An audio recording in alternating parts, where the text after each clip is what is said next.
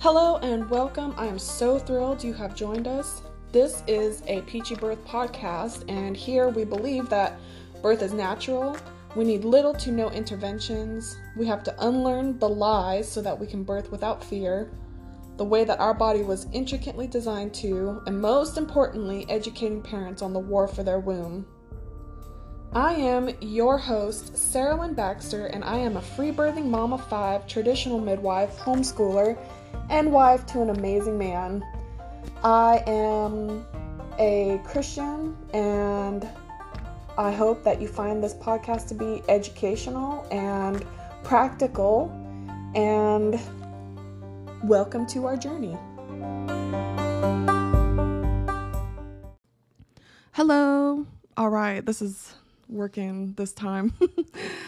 Today we are talking about the topic of home birth and dads, and I have my awesome husband here who is going to give us his perspective on the whole home birth at home, which is exciting because I've been planning this for a while, and it's great that now we have the time to be able to get this together. So lots of moms, there's a little community of moms who really struggle with trying to convince their husbands to have a home birth, and the dads naturally. So it's not, attacking the dads in any way. It's just that some dads feel like in order to protect their babies and their wives, that the hospital delivery is the best route. And so my husband had been a part of our home births, and he has caught 4 of our babies, and they were all home births. And so, today just wanted to go ahead and get his perspective on and share his perspective, because my husband is clearly like pro home birth. And in earlier podcast that I did, I had talked about the system, and so you can kind of expect this to roll over into a system conversation. So, welcome, husband. Hello. Hello. This is Tony Baxter. Hello. So, babe, if you could give a piece of advice to the dads out there about their fears or their worries or concerns about, supporting their wives for that home birth, like, what would you say to them? Well, I should definitely start off by saying that, the first thing about it is that, you have to be pro-birth. That's like the first thing. At least pro-home birth, I should say. You definitely have to be that. That's like the first key to it, because if you already don't know, or at least have in your mind somewhat that it's better to have your child at home, or at least you just want to have your child at home and not have to have him at the hospital. Or, you may even be one of those guys that doesn't want to have it at the hospital because, it costs too much, just for the financial aspect of it. Because, men, we're very, when it comes to money, that's, regardless, that's all we hear sometimes is money. But that is probably the most important key to is that you have to be pro home birth. But, a lot of men are scared when it comes to having their babies at home, because we're not, I'm sure way back in the day it wasn't that big of a deal, but, we live in a different age where a lot of men have not been, having to, put themselves out there in those sort of type of responsibility settings when it comes to their child being birthed. But overall, it's a really good experience. I think, at least from my perspective, I think that it is the man's responsibility to catch the child. It's his responsibility to have the baby at home. Too many of them leave it in the hands of the doctors to cast their child and everything. I think that takes away, you know, the reality of it. You know, they don't have to. They just kind of like sit back and watch, and you know, not to say that it, you know, takes out any fear. They're still going to be scared, but I think men are just going to have to.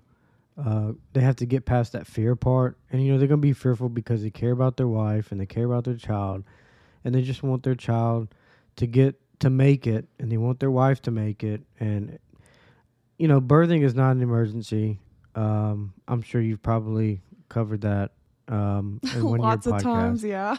Right. But it's good to hear it from a dad, from another man, because sometimes the women, they can't say enough, for the husband to say, okay, I'm on your side.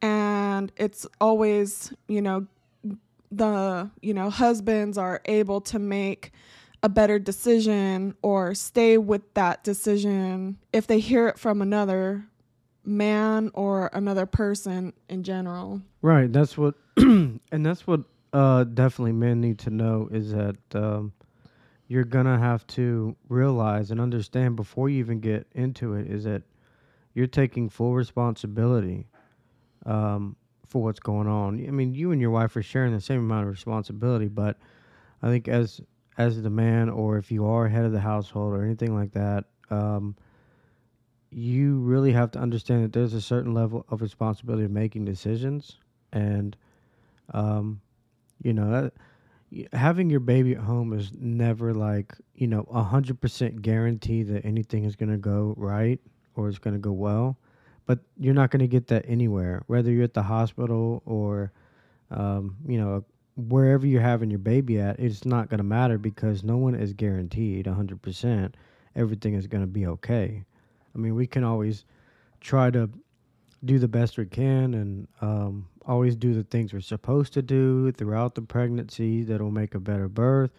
You can do all those things, but nothing's ever really guaranteed. But I think the men just have to understand that it's a big responsibility for them to do it, and they just have to take that step in doing it. Because it's really, like I said, it's the man's responsibility to kind of step up and say, yeah, we're going to do this, and I'm here for you, and I'm going to help anywhere I can. And, I can get it. I can understand it can be scary. There are times you do worry. A lot of times you have to just give it up to God and just say, and pray and say that, please be with us, Lord, and hopefully we get through this just fine. And for us, it kind of becomes you don't worry about it as much because when you have more than one child or two, of course, and even three, then 3 or 4. Yeah, with 3 or 4, Five. 5, 6, 7, 8, 9, 10. It becomes a little bit more. You're numb. You're a little bit more numb to that fear because I think a man is always going to be scared. I think he's always going to be fearful of what's going to happen possibly to his wife or his baby.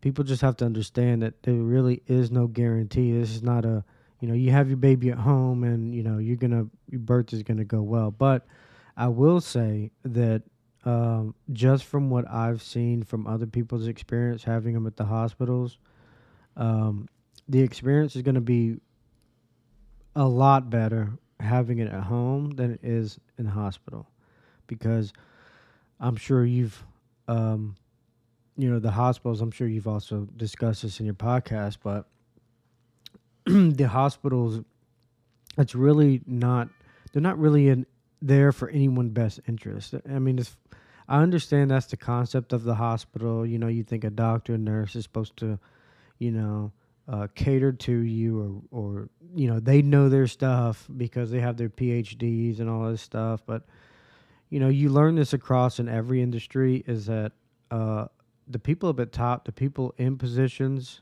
to help people, and they don't really know what they're doing. And the same thing happens with doctors is that, yeah, they go through all the schooling and everything when it comes to, when it comes to anything medical, yeah, they're going to school for it. But when they start actually becoming a doctor, they're not they're not necessarily going there to be a scientist, which that's what doctors used to be. They're going there to they're going there basically to be drug dealers because they're there selling the drugs for the pharmaceutical companies. That's all they're doing. That's why you have doctors always pushing some prescription med for some sort of ailment or some sort of symptom or issue, or a lot of times they like to blow things out of proportion because the scareder you are, the more you're willing to fold and say, okay, well, let's just do it. And um, I think regardless whether it's a woman or a man, I think that fear plays in everybody. You just have to learn to say, no, I'm going to trust in God. I do not trust you. I trust in God that He's going to have, that everything's going to turn out just right. And I have to have faith in that. And that faith is going to require you to kind of hold your fear back and say, I'm not going to be scared. I'm going to trust you, Lord, that everything is going to go fine. All I can do is the best I can, and we'll make it through. Babe, that was so awesome. When you were talking about the doctors being drug dealers, I'm sorry, I say this all the time, but I got chills, I wanted to mention that before my husband and I met, he was already on the road of, more natural leaning. So it was just that when we connected that, he got more information, but he was already, like more, he was already aware that the system is so corrupt. And so it wasn't that I had to talk my husband into doing any of this. He already knew, like, the system is messed up, that before, when we met, it was like way before COVID. So COVID, did a really good job of like exposing all of this tyrannical garbage happening in the hospital industry. And then, how disgusting the hospitals are, and you got to watch out for those superbugs and things like that. But my husband was already like, his eyes were already open to how big pharma pushes. And then, when he had his family, when we all came together, it was like, he knew that that was something that we had to stay firm on and not be afraid of, is that it's actually more scary to go to the hospital for your care than it is to stay at home and do those things at home. And did you want to say something? Well, I was just going to say that, I don't want to make it, all about me. I'm just need Babe, to it's all about you. No, I just need to explain that, even before we were together, and this goes back to God, this goes back to faith. And, all my family was born at the hospitals. I didn't have any family, and I have a large family, very large, and none of them were born at home. They were all born at the hospital.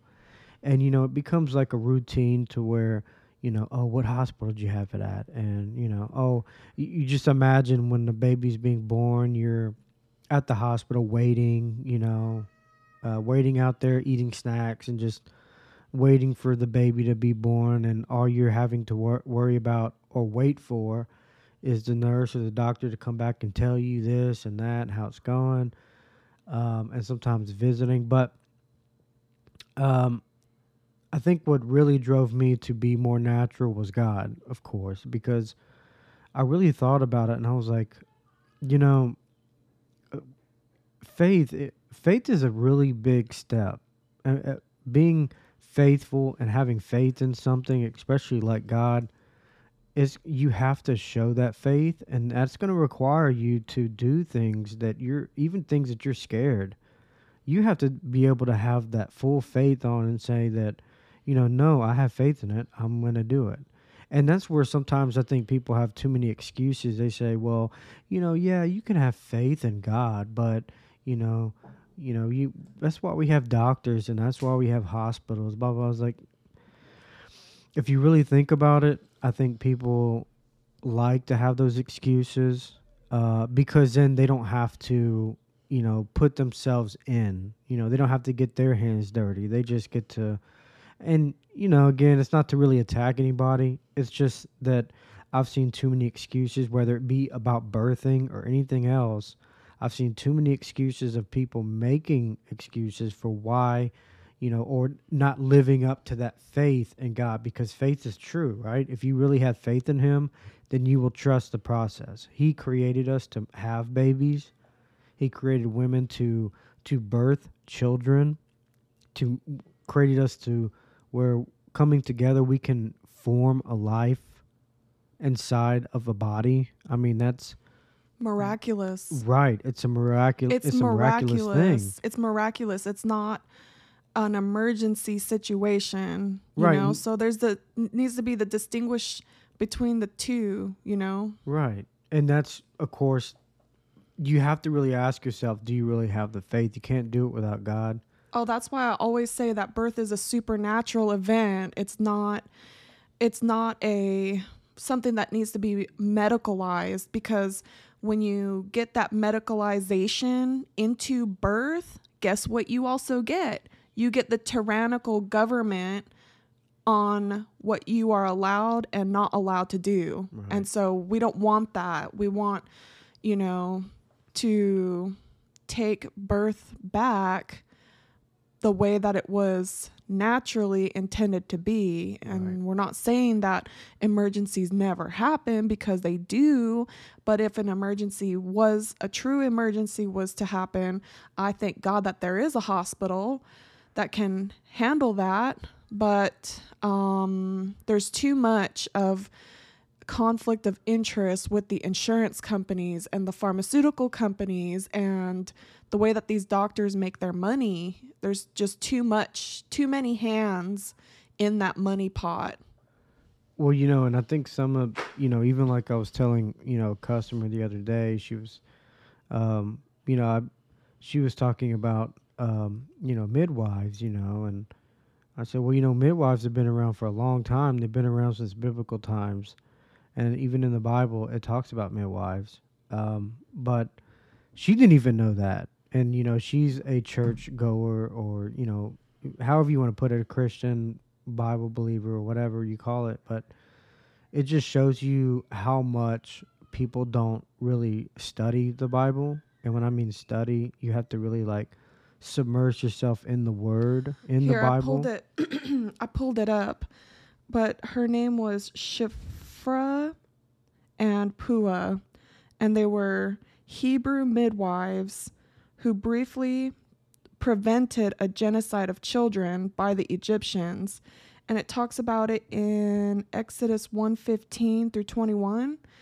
And so I had wanted to talk about, the biblical midwives, but in case you don't know, that is, the Pharaoh wanted those baby boys dead, and the midwives who were supposed to go ahead and kill those babies actually prevented that by telling the Pharaoh, oh, those Hebrew women, they're not like Egyptian women. They have their babies fast and without, basically without assistance, faster than an Egyptian mom does, who, requires more pampering and things like that. So that's to add more illustration to what you're saying, babe. Mm-hmm. Yeah, absolutely. And yeah, like I said, she didn't even, that's a good, definitely. And she didn't even understand, she didn't know that. She was like, oh, I didn't know that. I think people too, there may even be things she didn't want to say either. I think people sometimes when they hear that you had them at home, I'm sure there's a lot of ideas floating around in their head. Some of them will be more vocal about it. Some of them won't, but you can kind of tell in the tone of their voice. They're like, why would you do that? And, I'm sure there's a lot of things they're thinking. But I just, it's a very hard concept for people to understand true faith in God. They don't understand what true faith means, because, we live on this earth with each other, with man. And when I say man, I mean man and woman, just mankind in general. We all don't understand things like grace, and we don't understand things like forgiveness. And there are a lot of things we don't understand that You're so God gives awesome us. for even saying that. Right. And there's a lot of things that men don't, people don't understand. And so we live in this society where we're always being disappointed. We're always expecting, we have expectations for people. And I wouldn't even say high expectations. Some, have high expectations. But even if you lowered it and you had a small portion of expectation, you're still going to be disappointed. Babe, when you talk about high expectations, I automatically think about those high maintenance kitties out there. Yeah. Yeah. But yeah, and it comes down to that point where you have to have faith in God. Yeah, are there women out there that are having babies and they're being midwives and they're more what do you call they're like the witchcraft versions of midwives. Oh yeah, you know what they're calling it? What? Mid-witchery. Mid-witchery. Okay, because I look for a witch to birth my child. Sacrifice my baby to. Yeah, that's the last thing you look for when you're gonna have a baby. It's kind of like, who would even want a witch at their birth? The women who are witches, they like to claim that they are witches. Those are, or they're enamored by that new age. But that, babe. Yeah, it's like we a whole other topic. That. Yeah, and it's crazy because like. What a great point, babe. And these so-called, but I don't, they've gotten so delusional. People have gotten so delusional and have no clue what reality has out there in store, what God has given us the ability to do. So many great, wonderful things that, because we kind of been fogged by that, kind of like brain fogged by all the fascinations in life because, the system, the way it's set up, I mean, whether they got rid of slavery or not, there's still a form of slavery going around. And it's not, I don't mean like as far as color. It doesn't matter what color you are because everyone is slaves. If you're working day to day just to, put food on the table, you're a slave.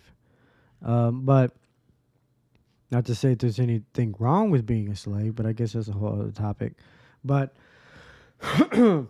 but people have kind of got away from what we're really are able to do, what God has given us the ability to do, and then they think they're just useless and worthless, and they're no good. So then they start coming up with these other things that they could be, and I don't know why you would want to be a witch anyway, but then they start, whether it's tarot card reading or psychic and all this stuff, they want to believe that they're such there's something more to them. They have a power inside them, and we do have a power inside us, but it's not being witches, and it's not being psychics, and it's not the way God created us is already magnificent enough as it is. Amen. That people don't even have God that just shows you God is not in their life.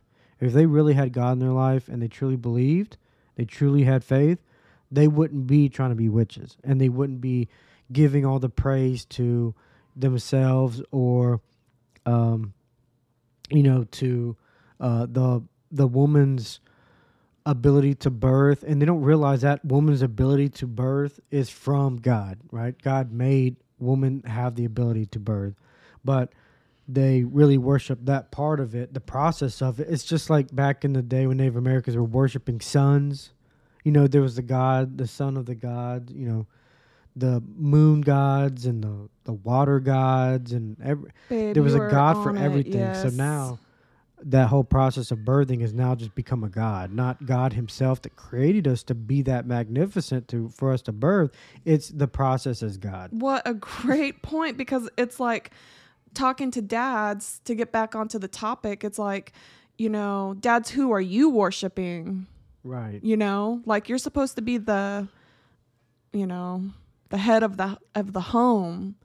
And I know that you're trying to protect your wife and your baby, but you don't submit your fears to the people at the hospital, and because you're like, don't succumb to the fear and take forcing your wife to have a baby at the hospital is wrong in so many ways.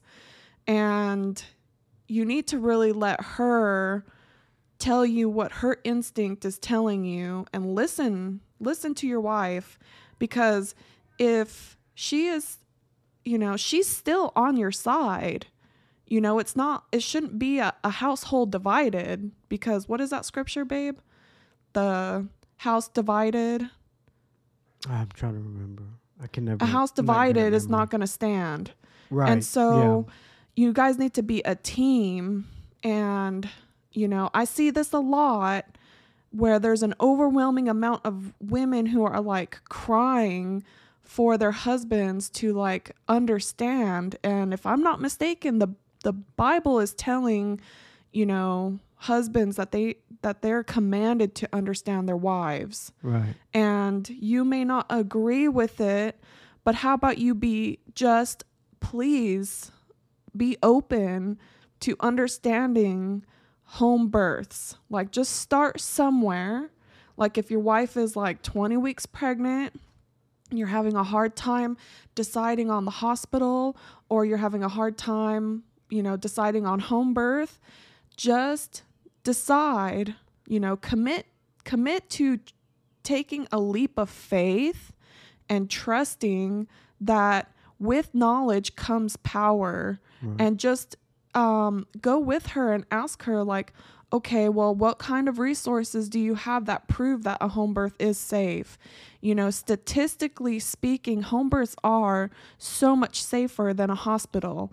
And if you are within, most families are, within 15 minutes of a drive to a hospital, to an emergency room. So that's not a problem. Plus, if you're hiring a midwife, she is trained in all those things. So dads kind of need to be in the decision-making process too with the midwife. And, I know it can be hard sometimes for men. It's just like, why do I need to be bothering with this? We're just going to go to the hospital, Well, to even add to what you were saying, it's going to require the man to step up and take responsibility. Thank and then, you so much for saying to that. Wow. really lead in the position. And at the same time, what that leadership position means is that whoa, babe. a true leader is either going to be someone who leads, obviously. That's why it's called a leader, someone to lead. And you can either lead by working with people, or you can lead by or tyrannically. Yeah. So there's always been that concept in reality. As far as we've been around, we've seen people like Stalin and Hitler and all that. Obviously they were leaders, right? But they were tyrannical leaders because they forced their what they wanted onto you. Now, the reason why I say that is because a man is leading, but he is going to make decisions, and but he's got to be able to weigh those decisions on whether it's right or not, and whether they should go down that direction. So let's just say hypothetically, your wife, says, I just don't feel like that's what, I want to do, or you have to be able to, think about that. Like, stop and find out why she feels that way, or whatever the case may be. And sometimes you're going to find that maybe she's just over worried about something, but you have to try to work together to figure out. And I'm going to say another thing, that for women, don't ever just tell us a couple times, 3, 4, 5, 6, 7 times, and then give up. Or I've seen some women. Such a good point. I've seen some women tell their husband once, okay, and then they give up. And then they give up. What a good one point. Time, that's it. Yes. And they're like, he won't listen to me. Uh-huh. He won't do what I want to do, or and it's like, well, did you tell him? Well, yeah, I told him once, and he shrugged it off. Men, we're not really that great when it comes to memorizing things, because we have like this forward direction and everything. Like we just try to move forward. We don't have no, uh, unless we have something big in our life to make us come back, like our wives, our family, or God, or if you're a materialistic type of person, then yeah, you're gonna have something material to pull you back. But um, we don't really come back and sit there and contemplate and think things. We just keep moving forward and keep trying to get done what we know we needs to get done. So we always need the woman to always remind us and tell us things. They may not like it. They may hate the fact that they keep reminding you, but that's how you get into a man's head, is that you have to keep saying it repetitively because I think even with their own child, you know, my wife, my sons, just they don't listen. A lot of times they don't listen, and you have to stop them, look them in their eye, and talk to them, and keep repeating it over and over because, like I said, um, men are just forward moving bodies. That's all they are. They're just ready to move forward and get things done. And they need the wife to pull them back and say, "Look, I'm really, whatever it may be, however you need to express whatever it is you're worried about, you know." Again, like I said, it could be just something you're overthinking about, or it could be something that you really are concerned, and maybe your intuition is kicking in and telling you not to do something. So you have to be able to communicate that to your husband effectively and consistently And the if he's husband, not changing his mind. yeah, the husband needs to do a good job of like letting down his guard when his wife is bringing something to him that is super heavy like this, because in his mind, I'm sure it's like all of the what ifs and then money. Right. Not saying that money is the only thing important, but our husbands are the main providers for our family. So they're concerned with, from the financial standpoint of it. But it's like sometimes, husbands need a little bit of I don't know, like a little bit of a pep talk to like, listen to their wives, you know, with concern, like healthy, like respect, instead of just like harsh judgment. Like you're not supposed to be harsh with your wife if she has this thought about home birth, or this is something that she's always wanted to do. You guys are a partnership. Something shouldn't be dividing you. And I think that what you said, babe, was really awesome. But with something like birth and home birth, and even if it's a free birth, it's like, where it should be noted that wherever she is going to feel the most comfortable is going to have the best birth outcome, period. Right.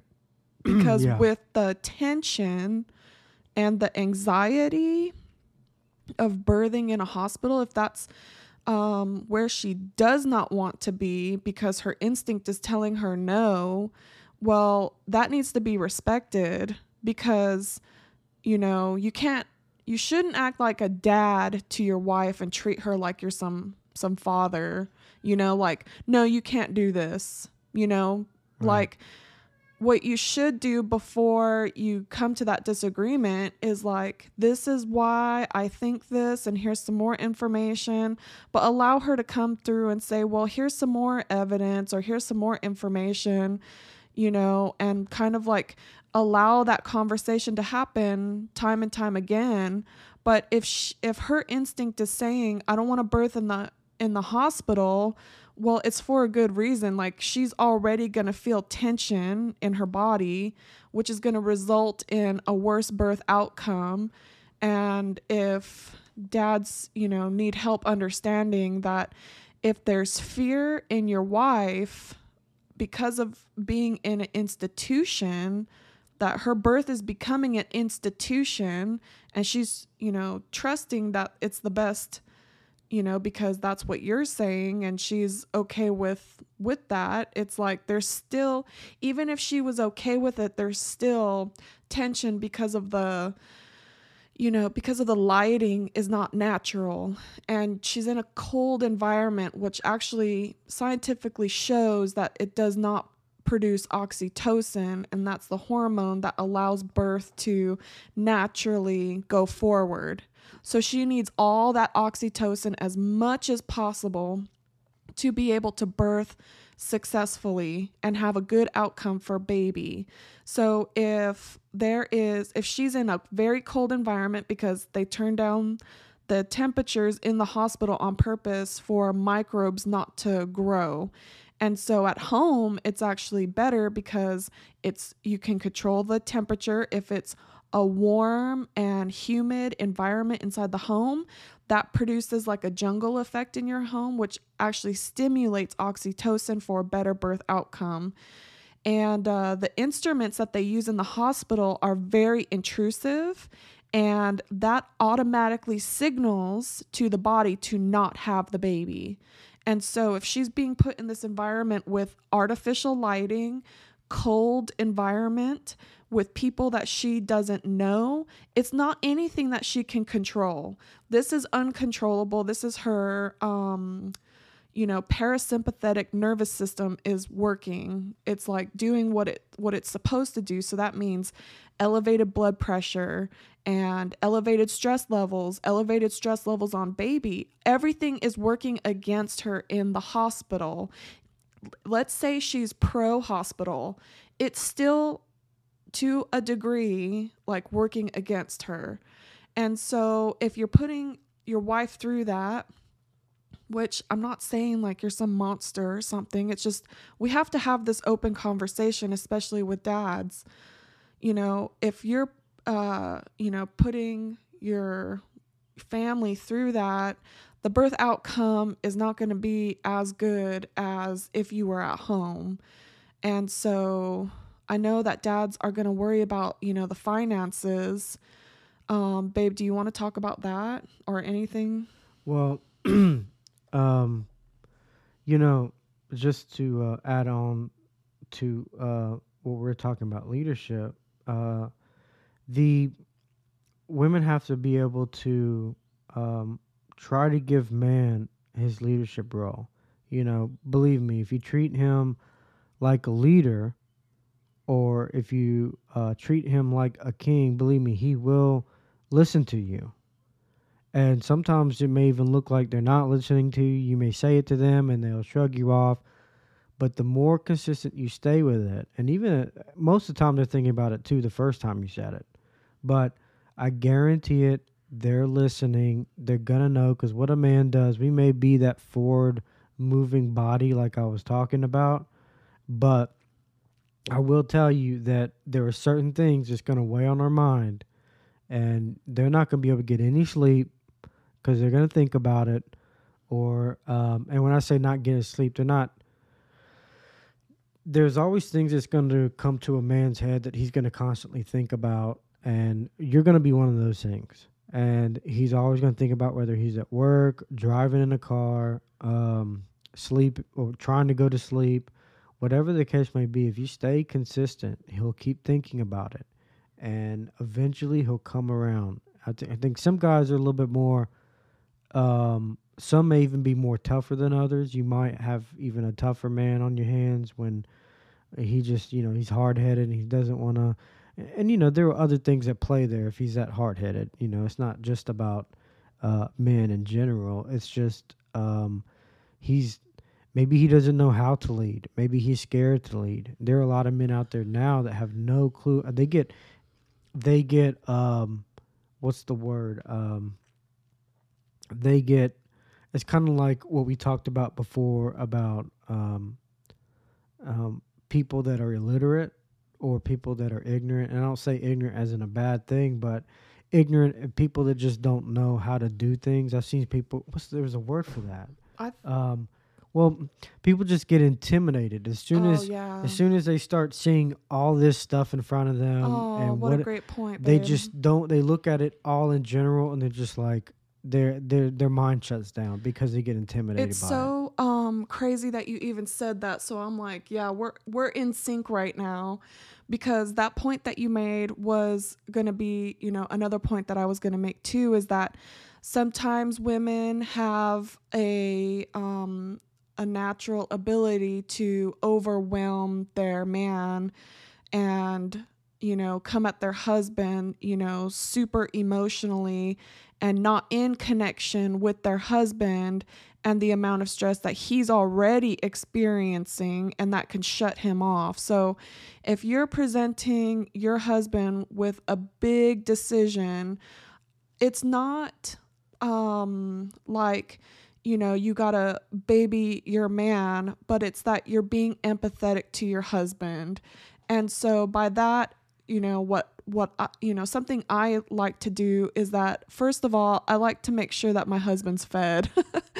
And I like to make sure that me and my husband have been having plenty of fun lately, and that we haven't been bogged down by like serious heavy things, like if there was a death in the family, or if there was, financial burden on us at that point. Like if you have ample time to bring your husband this major decision or this major choice that you guys can talk about, like come to him as a friend, not coming to him as like, you're preparing yourself already for him to say no.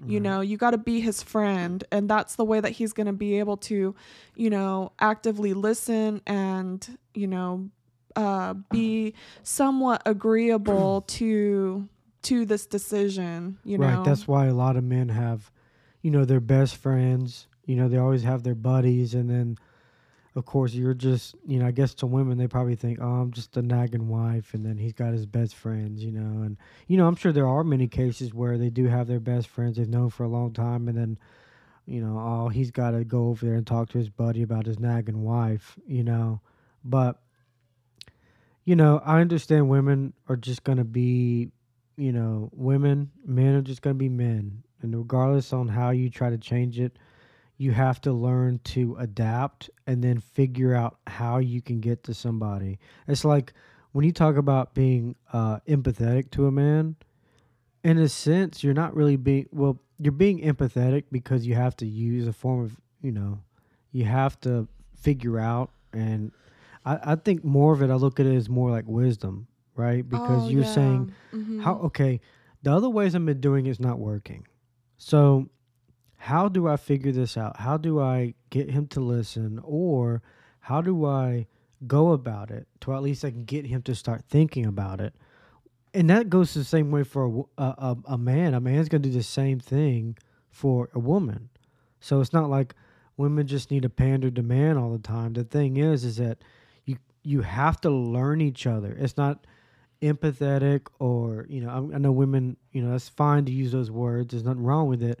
I think for men, we just see it more as it's kind of wise to, to do it that way rather than come at you, swinging and hollering, because that's where most people have been conditioned nowadays is to, that's how you express a form of toughness is, you come at them wanting a fight. Yeah. And that's not how you get things done. A fight is not how you get anything done. I guess this is like turning into a marriage podcast, but right. It's like really a serious thing. It's like, I like how you said that a man views that as wise, as wisdom. And so when we talk to a woman, we have to use certain vocabulary because that's how she understands it. And then talking to a man or coming from a man, they use different vocabulary. So even in this podcast, you're going to see like the differences, but it's like communicating between a right hemisphere brain and a left hemisphere brain.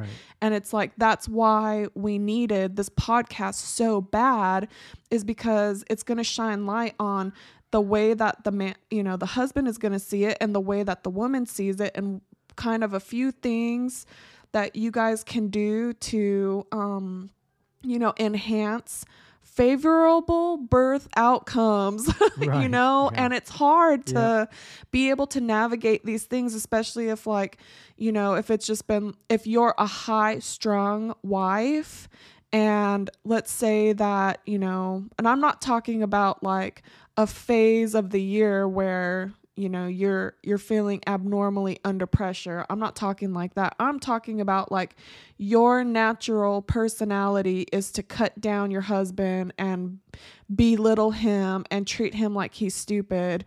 You're not going to get the birth outcome that you're desiring. Right, you're getting what you asked for. If Yeah. you're treating someone like a child, well, then yeah, that's what they're going to Right. be. They're going to be children. Yeah. So, like, if you're coming to him and you're like, this is what we need to do, God, you always do this to me, or whatever. It's like, no, just, I love so much that you said, don't give up, because, you have like 9 months of conversation. And I don't even want this to sound like it's a manipulative thing, because it's not. It's like you need to be tactful and wise about what you say. And, I was just reading in the Bible this morning is that, with your tongue, you need to like be able to encourage one another, and you're not supposed to tear each other down. Right. That's not what your mouth is for. Your mouth is for validating each other and lifting each other up. You're not supposed to just sit there and be like, here's a long list of all your problems. It's supposed to be, I recognize that my wife is going through something really hard and I need to encourage her. And as a leader of the home, you are supposed to be encouraging. You're not supposed to just tear somebody down. And it's the same thing with the wife too. You're not supposed to sit there and be like, here's a long list of things as to like what your problems are. You're supposed to sit there and be encouraging. So I think it's wise to go ahead and start practicing if you're not like that. If, the Bible talks about how our flesh is always wanting to do something that's, going to be natural for the flesh to do mean things, so it requires us to be in the spirit together and to move forward. Like home births is a biblical thing, man. Mm-hmm. Jesus was born in a manger, and there's plenty of other home births, like the midwives attended the homes. That's how it used to be.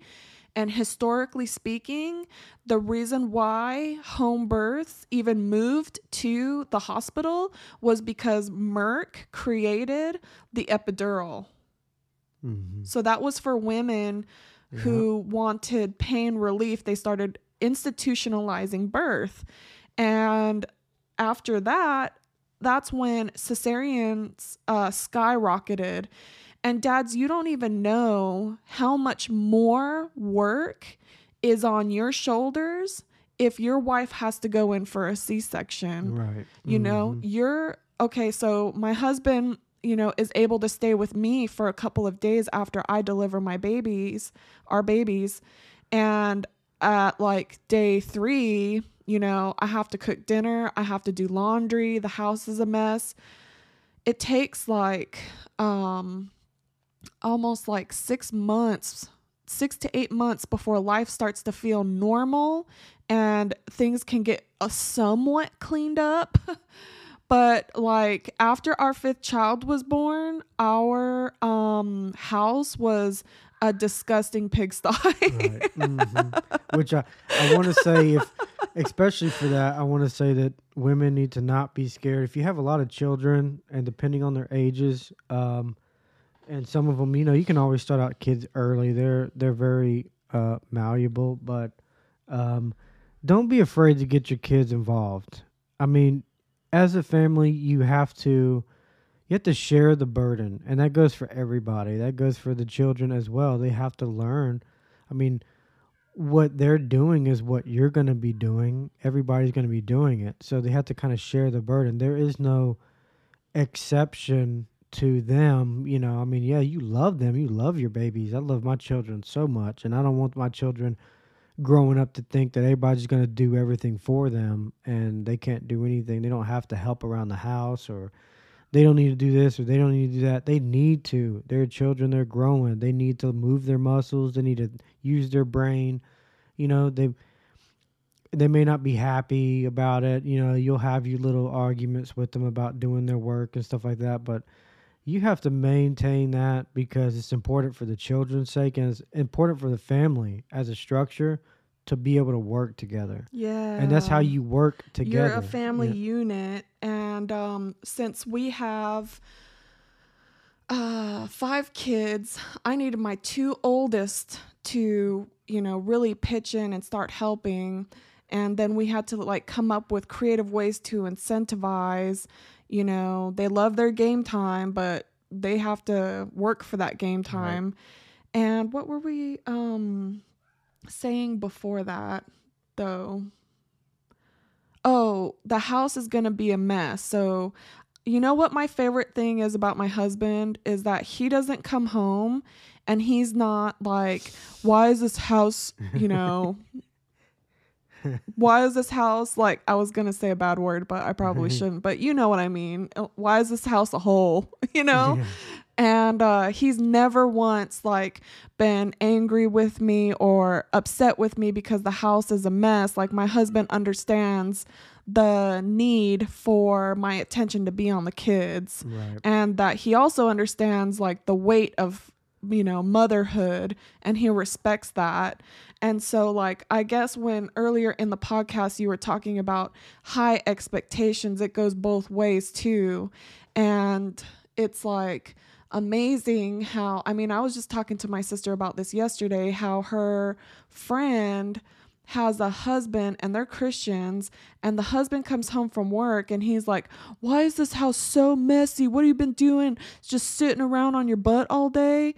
If you're dealing with a man like that, I don't know if you're going to be able to, I don't know. I have to say that, yeah, you definitely, I don't think there's any point in that. If you have children, when I come home, if it's messy, I'm not thinking, my wife's lazy or anything. I'm just thinking, where my kids at? Yeah, you're doing? Happy to be home. You need to clean up this living room. You need to clean up this kitchen. You got to do stuff around here. You're just trashing the place, but then you don't want to clean it. Yeah. And, but...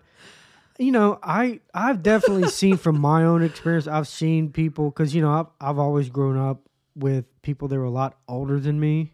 I've been around people that are a lot older than me, so I've had my experience with older couples and everything, and I can tell you that there are some wives that are really lazy.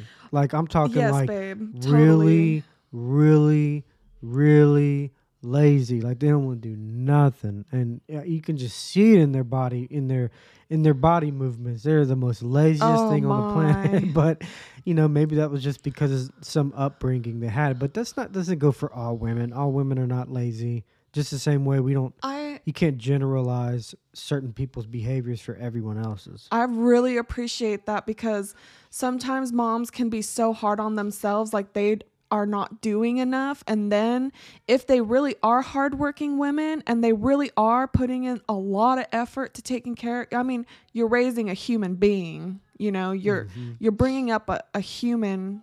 Right. It's not like you're going to work and working on a job that doesn't require, life and death, right. So every day it's like, you're trying to keep that kid from killing themselves, Mm-hmm. And so like to hear from a man who is like already coming home and is like, what have you been doing all day? And questioning like if you've even been working, it's like, well, that's not right. But I don't want to really like get away from the topic right. of that. It's like, understanding the different kinds of men out there, the different kinds of dads, and they're not all gonna be, so supportive like you are. They're gonna be like, sometimes there's men out there who either are trying to tear their wives down, or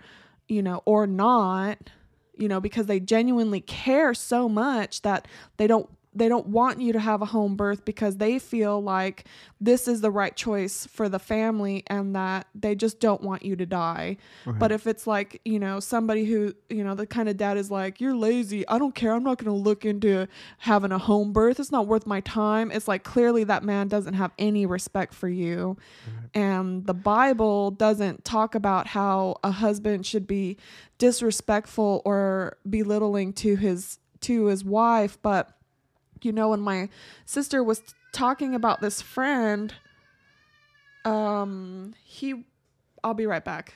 You go ahead. Well, just to kind of, our youngest child is crying right now. Something happened. One of the other kids probably, but to sort of clarify a little bit on how to communicate. If you're trying to communicate with your husband, I'm gonna tell you a little secret. Okay, now it doesn't work for all of them, right? Because not when I say all of them, I would say it probably would work about for 80%. If the other percentage may be your husband, but he may be that hard headed. But most men tend to respond not really by not really by emotional. And when I say that, it's like we do have emotions. We're not emotionless people. We just handle emotion differently. So if you can tell, the reason why and even for me, I don't really have best friend, like a bud that I just hang out with and I just have an excuse to go out and see all the time. I don't, because a lot of men nowadays are they're not men. They're lazy. They don't want to do anything. They have no productivity in their life, which is sad. But I think one of the best ways you can get to your man, or at least try, is we tend to respond mostly from someone who's just talking to us, not at us. Like there's a difference. Like, and Sarah, just so to kind of bring you to what I was saying I was just trying to relay a little bit of information that, I would say probably 80% of men are like this. The other percentage, if they're not, then they're probably that other percentage is more difficult to work with. But the best way to really come at men, and of course I was explaining about emotionally, we have emotions too. We're not emotionless. We just handle emotions differently. So, and I was saying that if you're trying to get to them, the best way is to talk to them, not at them. So like, imagine if it was your best buddy, right? And you do have to treat him like that. Imagine it was your best friend, because that's why those men go out and hang out with their best friends all the time, because they want to have some sort of productive conversation and not get all upset about something. Tony tells me all the time that I'm his best friend. Right. And if you just go to him and you just say, I was looking at this and I think, a home birth, of course there's going to be more details to it, gather your information, come to him and say, look, I was looking into this, oh, hey babe, check this out. Or, like you're his best bud. You have to talk to him, not at him. And I'm sure some of you can get what I mean by that. If not, I'm sorry. I would dig a little bit deeper into that, but I know that time is running really high. We're almost going an hour. Oh, please. I'm sure people just want all the information because I don't think it really matters. Well, either way it goes, it's like you have to be able to talk to him in a fashion that's going to keep him, instead of him protecting himself, he's involved, right? So he's not, instead of you coming at him, attacking him, then he's going to get up into a guard mode. That's where he puts the shield up. That means nothing's going to get through if he's got his shield up. And then for husbands too, they should recognize that sometimes if the woman is coming to you like that it's okay to release your guard. Right. That you don't have to be so guarded about things. Right. And that it's your wife and that you love her, and think about the reasons why you even married her in the first place. It's not like, oh, well, my wife's a dummy, and so if I had known that, I probably wouldn't have married her. Well, I think we've heard some pretty crazy things. Pretty messed up things. Anyway, say about each other, the thing I wanted to say, one last thing about trust, is that it's like, where are you going to place your trust? If you're a man of God and a woman of God, then you need to absolutely make sure that you're putting your trust in the right place. With traditional midwifery, you are putting the trust into God, and the midwife is there to support your journey. She's not there to take over your journey.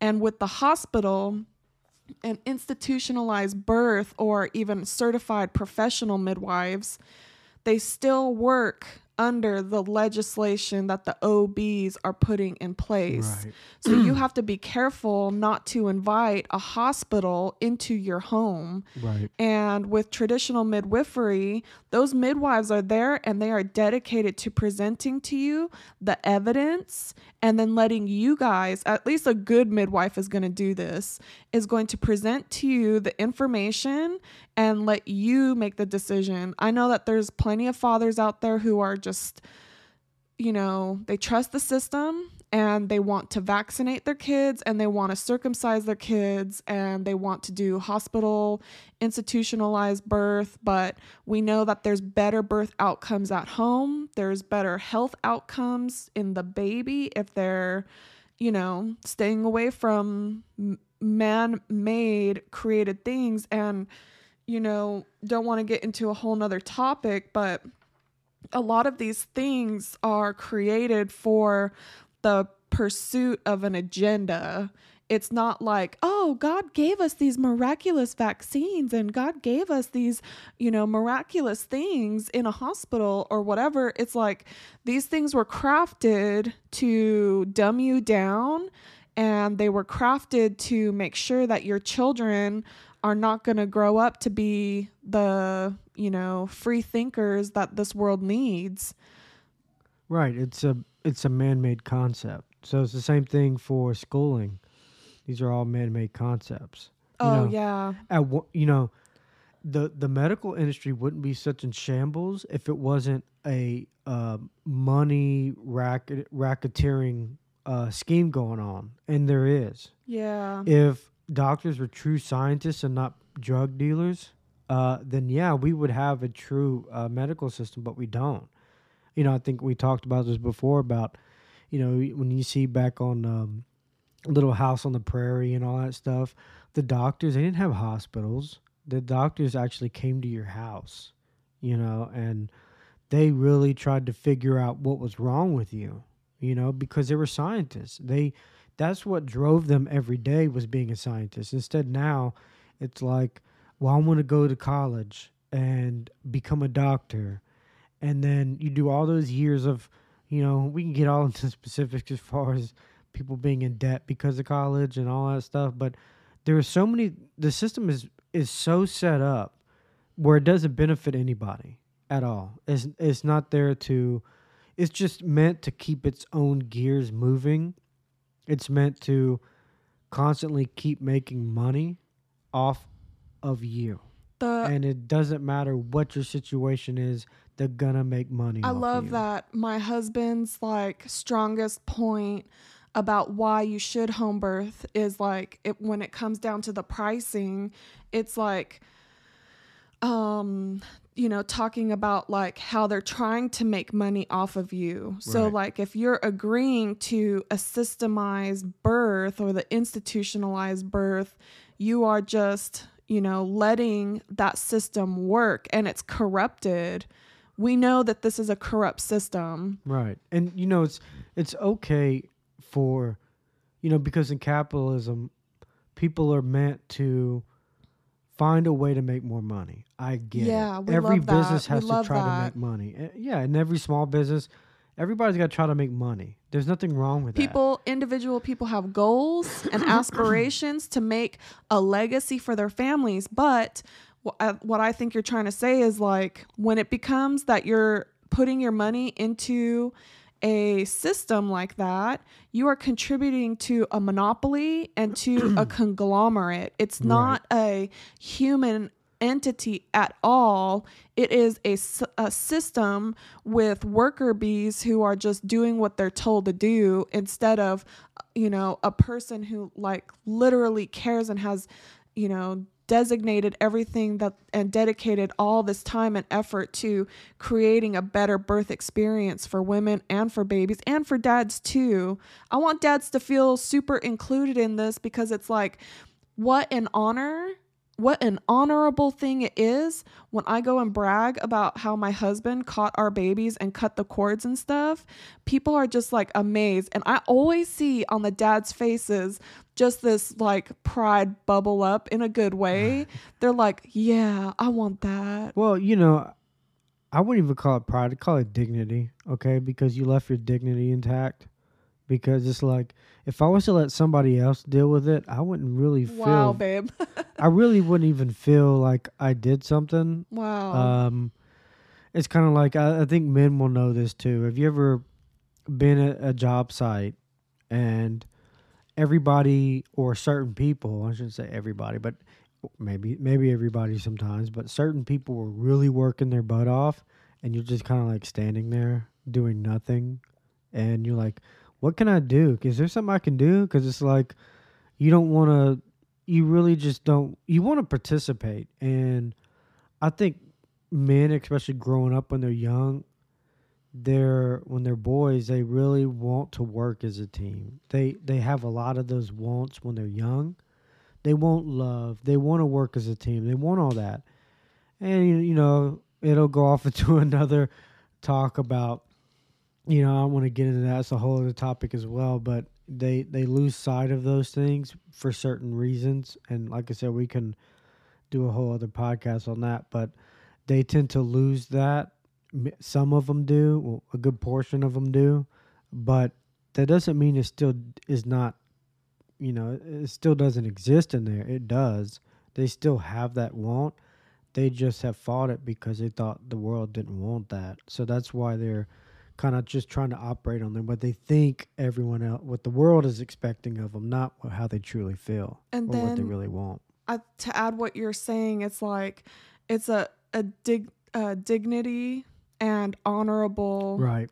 Dignified and honorable thing to catch your own baby and be able to, be the one who cuts the cord, because that's like a rite of passage for dads. Do you think that, I don't know if Mary caught her own baby, if Mary caught Jesus, or if Joseph did, I could just assume that Joseph was there, because, if I know for me, when I'm like in position to like get the baby out, and I'm Right. just like got my arms up on, some, trying to stabilize myself while I'm pushing, while my body is just pushing, and I'm at the point of sheer exhaustion. I needed my husband to catch the baby. Right. And that part can be intimidating, but dads, you can do it. Like, to give you like, a bit of encouragement, like, dads, there was really not anything to fear, and God is with us. And there's a reason why the Holy Spirit is talking to your wife, to have that home birth. I don't think that it's just like, oh yeah, maybe in certain aspects there is like a big group of women who are just like, let's jump on the home birth trend. Right. But in my opinion, her instinct is saying it has to be at home. Right. And as the leader of the home, it is a dignified response and an honorable response to say, you know what, I think you're onto something. At least let's just talk about it. Right. At the very least, just open the dialogue for it. I have a comment that I wanted to share before we ended the podcast, but I have tons of friends who are reaching out to me on social media, and they just, love the podcast and the topics. And I asked for permission to share this, and it was from a woman named Cassandra Larson. And she said, "Ooh, I love this topic about husbands and home birth. My husband literally convinced me to go unassisted, so I can't help other mommies who ask about this." But it's like, her husband was on board and was the one who was like, yes, let's do an unassisted free birth. So my husband is not just a free birthing a home birth daddy, but he is a free birthing daddy. And that's, that's an amazing thing in itself. And I just need to say, like, to the dads who are on the fence about it, let me tell you, like, it is such a awesome and sexy thing when you're gonna be supportive of her, her instinct to want to home birth. If you're on her side, it's like, that's my teammate, and Right. he's for me. And so that I have that with my husband, it makes me feel like there's nobody else like us in the world, even Mm-hmm. though I know that's not true. But I just feel like, this is like one of the most amazing things that I could have with my partner, is that we have this together. Free birth, assisted or unassisted, it doesn't matter. It's the fact that my husband trusted me to make good decisions for the sake of our family. And guess what? Time and time and time again, we were able to do it together and have our home births, and they were successful. And so, Mm-hmm. because of all that success, it's just like, this is what we do. We put our trust into God, and we have that peace that surpasses understanding. Right. We ask for God. It's a journey. It's not like you're going to be okay with it overnight, and we Right. don't expect that of you. Yeah, I think people, of course, and people have become more impatient because in society we have so many conveniences now, and everything is like on the. You can get everything at the snap of a finger, and everything is so quick now, whether it be the internet, your phone, texting, talking to somebody, push to talk, everything is so instant that people have become more impatient. They can't even wait, 1 minute, 2 minutes, 3 minutes, 5 minutes. And I get that way. There are things that, you know, that, if my internet is just a few milliseconds off, I notice it because things have gotten so rapidly quick nowadays. It's like you do become impatient, for a lot of things. Wow. So Yeah. I think the real trick is that to realize that, look, just be patient. That's why, not to get into the subject too much on that, but with Dave Ramsey, why he's out there having to help people who are in serious debt because people are impatient and because people expect instant results. That's why Wow. they go out spending credit, getting loans, and doing all this stuff because they don't want to wait. And I get it. I'm a human as well, just as everybody else. I'm not an alien. I'm a human just like everyone else. So I get that we're all gonna be impatient about things, and we expect instant results. But that's unrealistic to expect instant results. It's not. Sometimes things take time. Actually, you know what? The greatest things in life take time. They're not gonna be instant. I mean, that would be wonderful if the greatest things in life were instant, but they're not. So we kind of have to live with reality. What a great point, babe. Um, yeah, it's like, if your wife goes in, it should be noted, like, if your wife is going in and she's getting all these tests done because that's what you're requiring and that's what you want to help ease your tensions and fears and anxieties, well, you are projecting your fear onto your wife.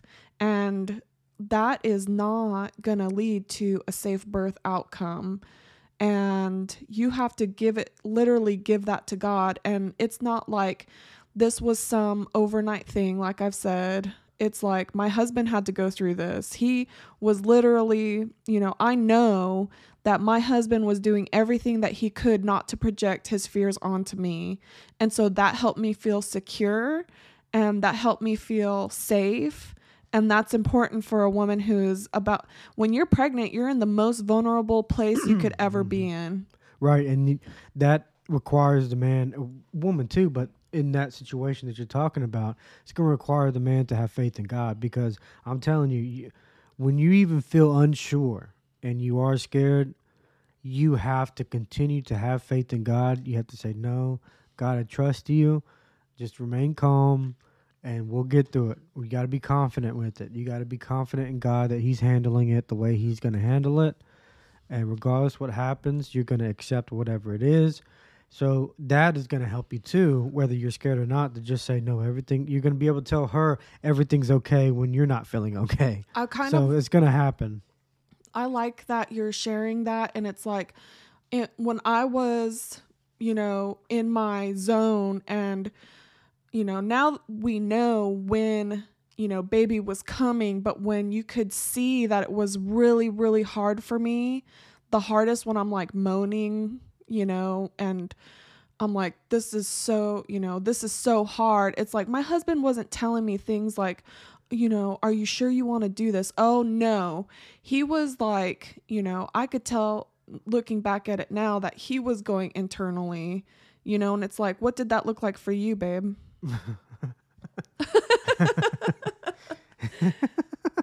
Babe. Like I said, you have to have a lot of faith in God. That's all I can say, because you have to understand that regardless, even if you're scared or worried, that doesn't always mean that it's wrong because you're scared. And people don't understand that concept sometimes. They think because they're scared, then there must be something wrong. Yeah. And it's like, then there's a difference between something is wrong and that brings the fear, right? So there's a difference between you think it's wrong because you're scared, but rather than you're scared because something is wrong. You know what I mean? There's a difference between those two. But that's why I say that you have to have a lot of faith in God, and you have to believe, and you have that faith. That is true faith. Think about it. I mean, I don't want to get off into a whole Bible lesson and gospel and whether you truly believe in God, but that's true faith. I mean, I never got that concept with people when I would talk to other Christians, growing up, throughout life. I've always talked to Christians throughout life, but, I'm a Christian technically too. But when you have these conversations with them, there's always the buts, there's always some excuse why you don't take that giant leap regardless, because there's always going to be some excuse about it. And I never truly understand that concept, because if you truly believe in something, then you need to be all in. You can't just be, you can't be halfway in something you believe in, halfway not. Babe, it doesn't work that way. I put in my notes that it was like, we need to talk about trust, or just at least touch on the trust thing for just a minute. Right. I want to talk about these two things before we're done. It's about the cost and the trust. So first, we're talking about the trust, because it's like, what are you going to put your trust into also? Are you trusting the system more than you're trusting your wife's instinct? And sometimes we like to use intuition, but I think that it's the woman's instinct. And it's like, God made her emotional for a reason, because her instinct is going to be heightened, and it was for the process of birth. And so the husband, can be compassionate in that area, and kind of like, listen to, or just, be a little bit more open-minded about, where he's putting his trust, and trusting that her instinct is going to be very heightened and very powerful. And God wouldn't have designed us like that if that's not what he, if that's not a part of the program that, that he created. The trust is so important, and where you're putting your trust. There was something else that I wanted to add to this. It was like, the trust process is a journey. It's a process. Everything that we're doing is a microcosm of something else. It's like waves in a water. And so it's not just gonna spring up. Like, this is what I tell my mommies that I work with. I'm like, it's not just gonna happen. This is a journey. So pregnancy is a journey. The delivery is a journey. It's each, and then it's all big and it all comes together, and that's life. Right. So like the way that trust looks is like, you know, it's requiring you to visualize success, visualizing that it's going to have favorable outcomes. Like if you're trusting in God, it literally says in the Bible that you need to, and so many times it talks about trusting God and believing, having the faith. And you know, that one scripture where it talks about if you believe that this mountain can be moved, well, then it will be moved. And so it's like, well, we need faith like that. And so how exactly do you do something like that? Well, it requires you to like visualize it, to start believing that it's true. Right. God says that he wants you to pray like it's already happened. And so you need to be excited, and that's where joy comes from, is like the happy anticipation that good things are going to happen. And so if you're struggling with trusting that process and you're struggling with fear, woman or man, husband or wife, it needs to be noted that the trust is what God wants from you.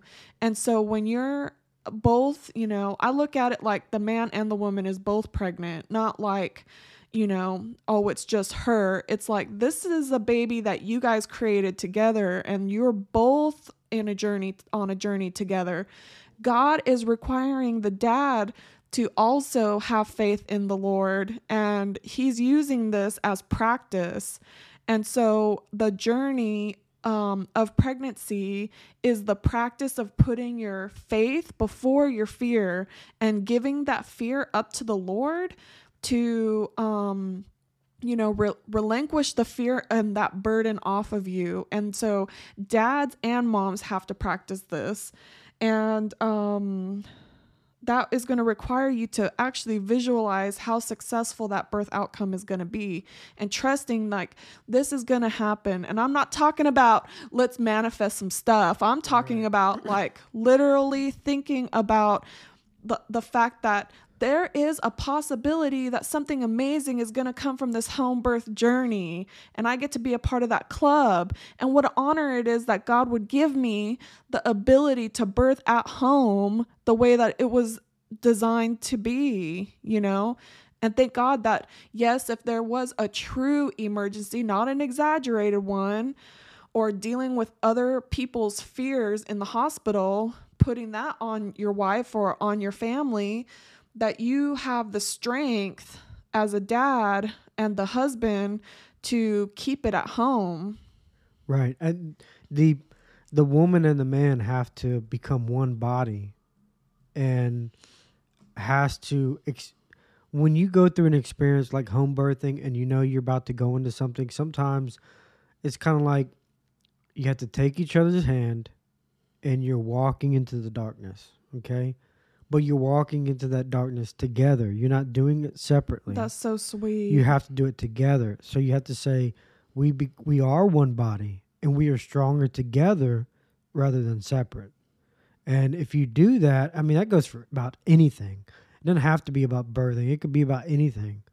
You have to learn to live as one body with each other together rather than separate from each other. And that's probably the most crucial thing that you have to try to remember, because that's always going to get you through. You have to understand you're not alone, right? So it's like if we were to explain our situation, whatever we went through, whatever the case may be, we have to learn to say this is what we went through. You know, it's not what I went through. Or, yeah, I have my own problems going on in my head, talking about I'm worried about this, I'm scared about this, but you know, she's going to be just as worried too, and she's going to be scared too. So you have to think you're both experiencing these things on the same level. You have the same issues. They're just dealing with them internally, and you're praying to God and you're having faith in God, and you're trying to maintain that faith by saying, no, I'm gonna trust in you. Don't let yourself fool yourself to be scared and to give in. Say, God, I trust you. I believe in you. Me and my wife are one body, and we're going to get through this together. You know, I got I your hand. love We're in it that. together. And every woman wants romance in her marriage, but there is nothing more romantic than when your husband talks like that. My goodness. And that's real romance. The last thing that I wanted to touch on was the cost, because a lot of dads are fearful of how much this costs. And I have no other better supporter of my services than my husband. And so this podcast is to reach, I'm hoping for like lots of people, even outside my state, who are interested in traditional midwifery services. So this isn't a plug for me, but it's like listen to from a husband about the costs, because I know a lot of dads are like concerned about how expensive it may seem. And, that from the hospital, because there's insurance, that it's all virtually free. And I've heard this from a lot of dads, and we're not trying to convince you, of anything. It's just like, just hear it from another dad. Right. And yeah, which reminds me, I think we're supposed to create some sort of form or some way for people to ask questions. And, you know, any questions that you have, just ask them or get a hold of us somehow. Or, like I say, I'm hoping to create some type of forum or something so people can ask questions, and then we'll pick some questions out. Yeah, I just or posted that on and answer 'em. Facebook that we were recording, and so I got some feedback from that. So that was cool. But yeah, we're thinking about getting a Telegram. But what do you want to say about the cost? Like, What? It's way cheaper than going to the hospital? yeah, I mean, good yeah, luck. please, You know, because if you don't want to go broke, if you want to be in, you know, it's so crazy because when you think about the system, again, it's about the system. The system is the main enemy here, okay? Because they're not only attacking you medically, they're attacking you through your education, they're attacking you with your finances, and they attack you constantly 24/7. And so if you think about the financial part of it, and then some people are going to say, "Well, I got Medicaid or I got insurance to deal with that." Well, that's again, if you're to not abide by the system, that is part of it. Insurance is part of the system, okay? This is not a insurance actually operates with each other in cohesion with one another. So insurance is all part of the system. If you're trying to operate outside of that, yes, you're going to pay money, okay? But the whole point is to be outside the system. But if you think about the true cost, like let's say you didn't have any insurance or your insurance was not covering whatever, it's very expensive.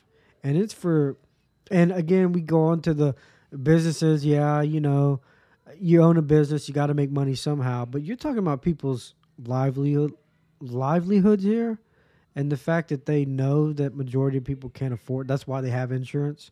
But they know that the fact people can't afford any of that, so the insurance companies will try to cover it. But, it's very expensive. I mean, even just an ambulance ride is a lot of money. yeah, I mean, I know that an ambulance ride is like $500, right? Well, no, At least. I heard. I was reading this one lady had I think she had like a motorcycle accident or something, and she was in the ambulance and she woke up in the ambulance, and you know what she was worried about? She was worried about being in the ambulance because she was like, no, she knew she was gonna get charged for that. Like obviously she's not a person to just spend money, and money's not a problem, right? She like didn't have insurance and everything, and she couldn't pay for all that stuff, and she was more concerned. And if you saw her picture, she took pictures of stuff when she was messed up, when she got into the motorcycle accident. But she went home. She was like, she's like, no, I'm not going into the hospital because she knew how much it was going to charge her when everything was said and done. And she went home and healed naturally herself, and she took a new picture of herself. She looks nothing wrong with her, no scars, nothing. She looks back to normal. Wow. It's like it shows you there. Of course, it had to take money to get someone to do that, but it's like even to show you there, you don't need the hospital as much as you think you do. Oh, that's a great point. I think that it should be noted that just because you feel like you have security with your insurance, that doesn't mean that insurance is going to cover it all. There's a point to where your insurance is going to stop covering. Right. And there's stipulations to what the insurance is going to cover and not cover. And there's also co-pays that you have to be concerned about. There's the time and the energy that it takes for you to communicate to that insurance company, time off of work for the recovery of your wife. If you are subjecting your family to the medicalized tyranny and medicalized care for your baby, what ends up happening is that you're subjecting them to more interventions than what is necessary. Right. And so because of that, the costs go sky high and you end up having to pay for more out of pocket than what you really think. I have a Instagram that you can follow me at A Peachy Birthkeeper, and there are lots of comments on there about the costs, the real costs of people's C-sections. And in fact, I'm going to do a poll and we can really get to the bottom of this because frankly, I think that the numbers are really messed up. They say on average, the cost of a C-section is $28,000, okay? But guess what? That is the average cost of what the hospital is charging. That is not the average cost of what the people are paying. Right. And the average cost of that is actually $75,000.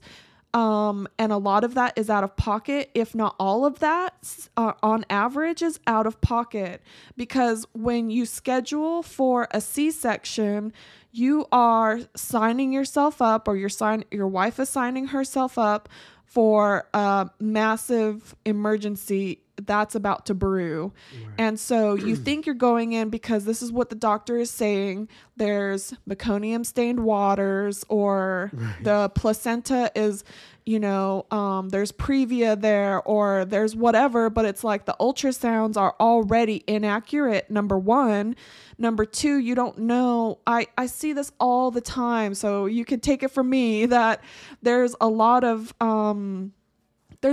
inaccuracies that happen in the laboratory. I talked about this in the previous podcast. If husbands want to go listen to that, about all of the strange stuff that happens with the medical professionals and how actually unprofessional they really are. You can go and listen to that, but they mess up with the tests and the results all the time, and they force you into things all the time. And so when you think that, oh, okay, insurance is just going to cover this, I mean, you're putting yourselves in more risk and harm's way than what is really going to happen. So one of the comments that I had on my Instagram was that her C-section ended up in a $400,000 bill. And so she had to pay that. So we'll talk about this in another podcast about the, I had marked some notes here about what else I was going to talk about. And just to clarify a little bit more on the insurance real quick, the insurance I've not only seen, but I've seen people in my industry that deal with insurance, and insurance is the same all around. It's the same concept, whether it's medical, construction, whatever the case may be, it's the same all the way around. What they're going to do, because you pay insurance every month, does not guarantee. That's never a guarantee, okay? Paying insurance is a month. The reason what they do is they say, the way the insurance companies go is that they're hoping, you're paying every month, but they're hoping that you're okay. Because when something happens, you make a claim, that's when they actually have to put the money forward. So if you think about it, your money's going somewhere. So your money that you're paying is actually going to someone else's claim. And I've seen people that have, not necessarily in the medical, but even in construction, where, they'll have an insurance claim because they pay home insurance, right? And they've been paying their home insurance forever. I'm talking forever. I'm not going to name names. I'm not going to name insurance companies and all that, but I'm going to tell you they all work the same way. Some of them will be a little bit better than others, but you have to think you're putting your money into there. That money's going somewhere. And let's say, and of course, these people had it for decades that they're paying them. They've been customers of theirs. And when they actually had a problem, when they actually had a tree fall in the house, water got in and everything, damaged the whole, up, middle, and bottom floor. They had to get all this work done. And the insurance company, you shouldn't be surprised, but you'll be very surprised if you don't know already. But they will try to pay the very minimal as possible. I mean, they're really going to nickel. When you talk about nickel and diamond, no, they're throwing pennies out when it compared to the damage that it costs to fix. Then you're like in this limbo of like, well, who do I get out there that's going to do it at that price? Well, you're not going to find anyone. That's the point, is that they're only willing to cover so much. They're not going to just... Paying insurance is not 100% guaranteed. It's just going to take care of you. You know what I mean? They're not just going to take care of you for the rest of your life, and you got like this prince in shining armor that's going to show up when you're in trouble and protect you and from everything that happened. That's the grand scheme of things. And insurance is part of that, is that they prey on your fear that something could happen one day, and they're hoping nothing does because then they could just keep all that money. You're not getting it back. Yeah. It's not like you pay for 10 years and say, hey, nothing has happened, and you know what? I think I'm going to... It's not an investment because investments have returns, okay? Yeah, it's like don't be stubborn about this because the insurance companies aren't there to help you. Right, they're there to put money in their pocket and hope nothing happens to you so they can keep all that money. And I was bringing that up because the next podcast was going to be about the maternal deaths and hand in hand with the pharmaceutical companies. And it's like when you go and figure in the costs of, your wife going to the hospital, not only is it the financial stress on your family could be a lot higher, it's also the fact that your wife is going to have to recover longer. And that means that dads have to take time off. And so if you're figuring that you're going to have to take like a month off of work, that's going to be like, $5,000, $8,000 that you're out of pocket because already right there because she has to heal. And that requires, a sitter to show up. And then if you got your family coming over, well, they're out for travel expenses. They're out for the amount of time that they have to take off of work. It's much, much, much bigger than just saying like, oh, midwifery services is too expensive. So please think about this. And, and even if it's not the midwife, even if all that is said and done and the midwife can't make time for you to babysit your wife to help her out while you go back to work, you can always pay somebody else to go do it. You're still not spending as much doing all that. You're still not spending as much as you would if you went to the hospital. Yeah, I know. Like it's like night and day. Yeah, compared to what they charge. Yeah, I think like initially dads have that sticker shock, and so like my services are, $5,000, and that's for prenatal care for, from 12 weeks until 40 weeks. And then that's also for all the education. That's also all for, the delivery itself, which, I'm filling that birth pool, 170 gallons worth of water, and I'm emptying that birth pool. Right. So dads don't have to worry about that. And I come with all of my tinctures and my oils and my education and my, I'm also there for postpartum, for the breastfeeding, for the nutrition, for, there's just so much that goes into midwifery. Then we're paying taxes on top of that, which they're taking out, 20%. And depending on where you are in America, it can be close to 50%. And so midwifery services, depending on where you're at, can range anywhere between, $3,000 and $11,000. And I've even seen as high as $15,000 in, what was that? The Silicon Valley in California. But it's like, just because you're having that initial shock, it doesn't mean that it's not quality care, and it doesn't mean that it's not quality services, and it doesn't mean, if you break that into payments, it's like maybe $500 a month or less.